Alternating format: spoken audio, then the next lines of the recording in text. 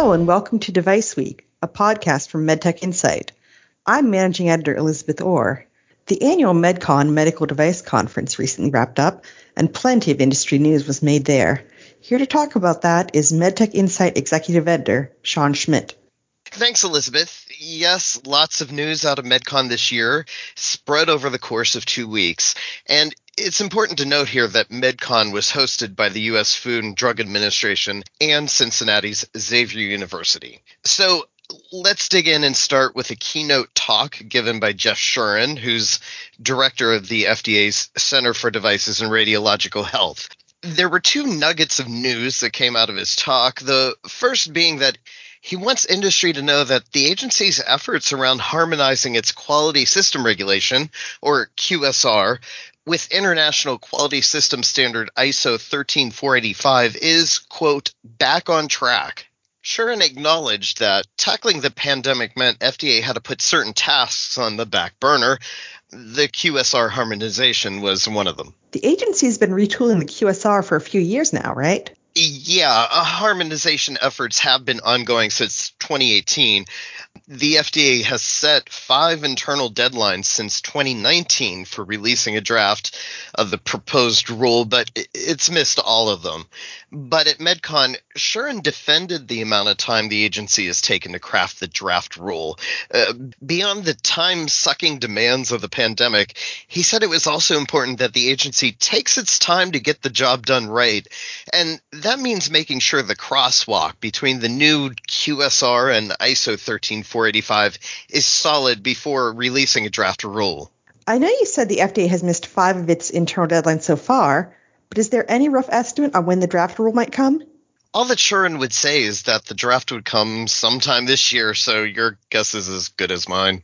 I guess that's fair enough. What else did Shuren have to say?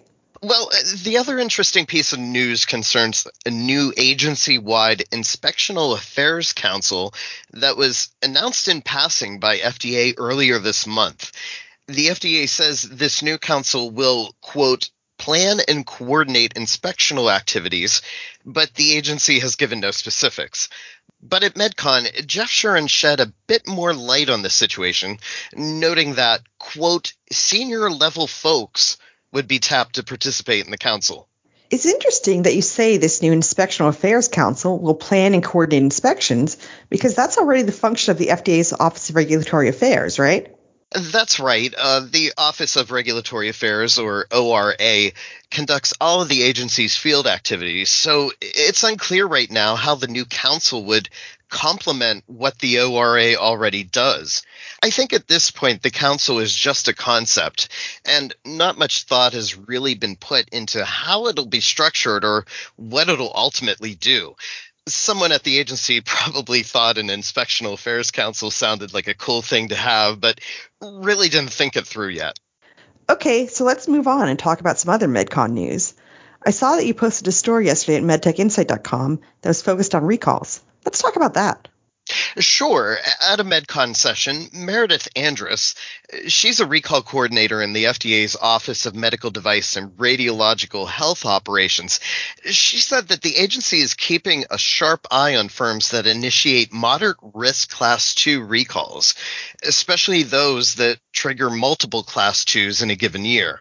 Andrus shared results of an FDA analysis of 437 Class 2 recalls that were initiated in fiscal year 2020, which ran from October 2019 to September 2020. One of the things they found was that more than 30 device makers had at least 3 Class 2 recalls during that time frame. She said that when the FDA sees multiple recalls happen for one firm, it signals concerns for the agency. And during her talk, Andrus pointed out that the FDA is, quote, really starting to look closely and more in-depth at Class 2 recalls. So moving forward, this should be something that's on the radar of all manufacturers. Did she say anything else about that Class 2 analysis? She did. The FDA's analysis did reveal that troubles with production and process controls, which is found under Quality System Regulations Section 820.70, that was at the heart of most fiscal 2020 Class 2 recalls. Andrus did go into more detail about that issue, and if listeners are interested, they can go to medtechinsight.com and read all about that. Oh, and this is a good time to also mention that this week we posted first quarter 2021 data for medical device recalls. Listeners can check out our infographic on that, also at medtechinsight.com. Yeah, there's some interesting information in that Q1 2021 data that industry should be aware of. But okay, so moving on from that shameless plug and getting back to talking about MedCon, what else stood out for you? Sure. Another item of note is that FDA speakers at the conference said the success of the Case for Quality Voluntary Improvement Program, or CFQ VIP, has been so successful that it's triggered a broader culture shift within the agency's device center, CDRH. CFQ VIP is run jointly by the FDA and the Medical Device Innovation Consortium, or MDIC. The goal of the program is to elevate product, manufacturing, and process quality at device firms by appraising the companies against an industry-modified version of the Capability Maturity Model Integration, or CMMI, framework. I've written extensively about CFQ VIP for MedTech Insight, so if listeners want to know the specifics of the program, they can find that on our website. So, manufacturers enrolled in CFQ VIP, they receive an array of benefits from the FDA, including streamlined and accelerated options for 30-day notices, site transfer changes, and pre-market submissions. The agency offers those incentives because successful participation in the program can give FDA product reviewers a level of quality assurance. At MedCon, Cisco Vicente, he's the FDA's Case for Quality Collaborative Community Program Manager. He said CDRH has seen shifts in the way its review teams and review divisions interact with device makers. That interaction between regulator and regulatee has led to what he called a broader culture shift at FDA.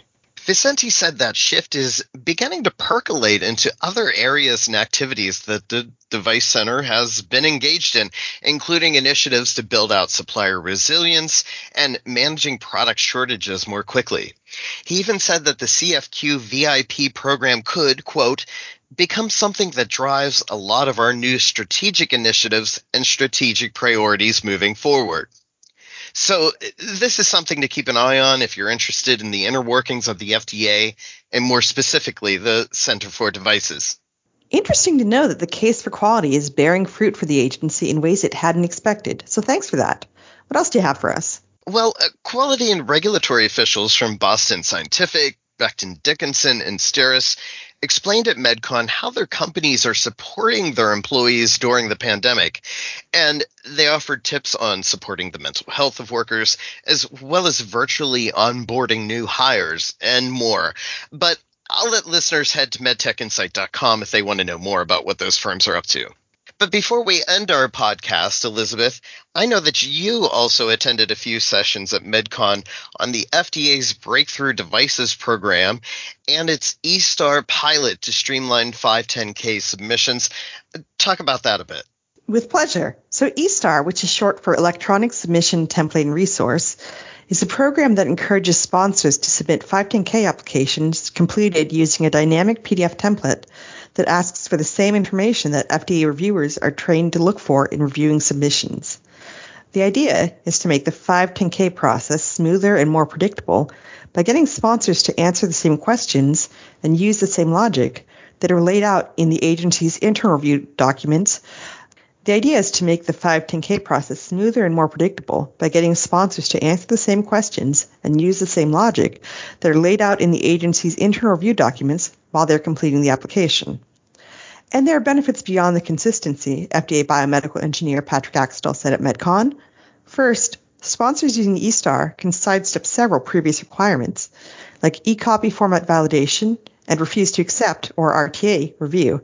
The form also incorporates requirements laid out in some FDA guidance documents, like those on device reprocessing and sterility. The idea is to save sponsors the time and stress of cross-referencing multiple documents and templates.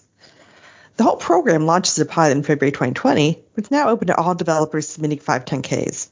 At MedCon, Axtel said the agency has received 51 eStar 510Ks since the template became available. Of those, 19 were cleared, 1 was not cleared, and 2 were withdrawn by the sponsor. The remaining 29 are in review.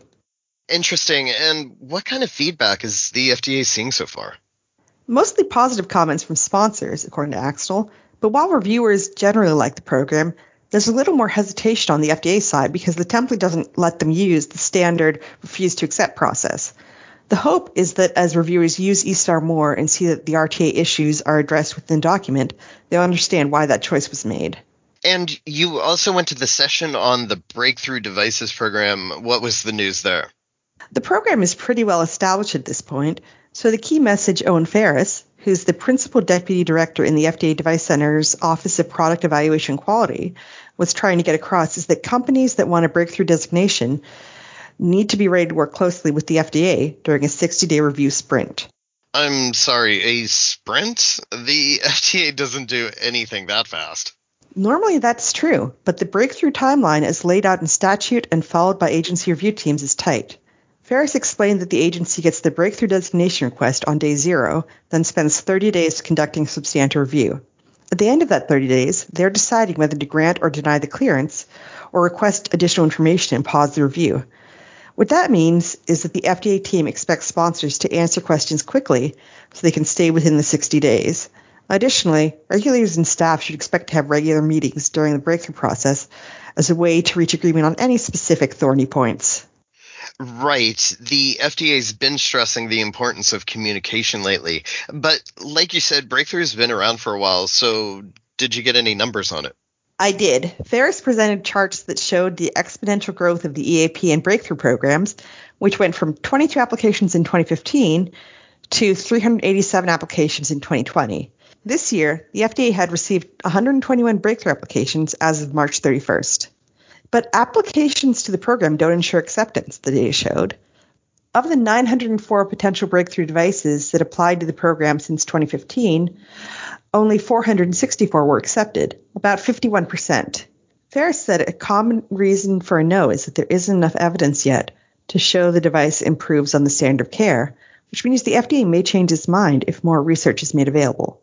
Of devices accepted into the pathway, the FDA had authorized 26 for marketing before March 31st. These included 12 PMAs, 7 de novos, and 7 510Ks. The most common medical arenas for the approved devices were cardiovascular at 5 devices and neurology at 4 devices, and there were 2 devices each in the fields of pathology, microbiology, gastroenterology, urology, and ophthalmic. Interesting stuff, and that's definitely information that industry needs to keep an eye on.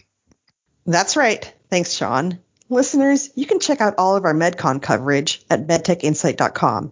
And for all the latest MedTech policy and regulation news and analysis, you can follow us on Twitter at medtech_insight. For now, thanks for listening.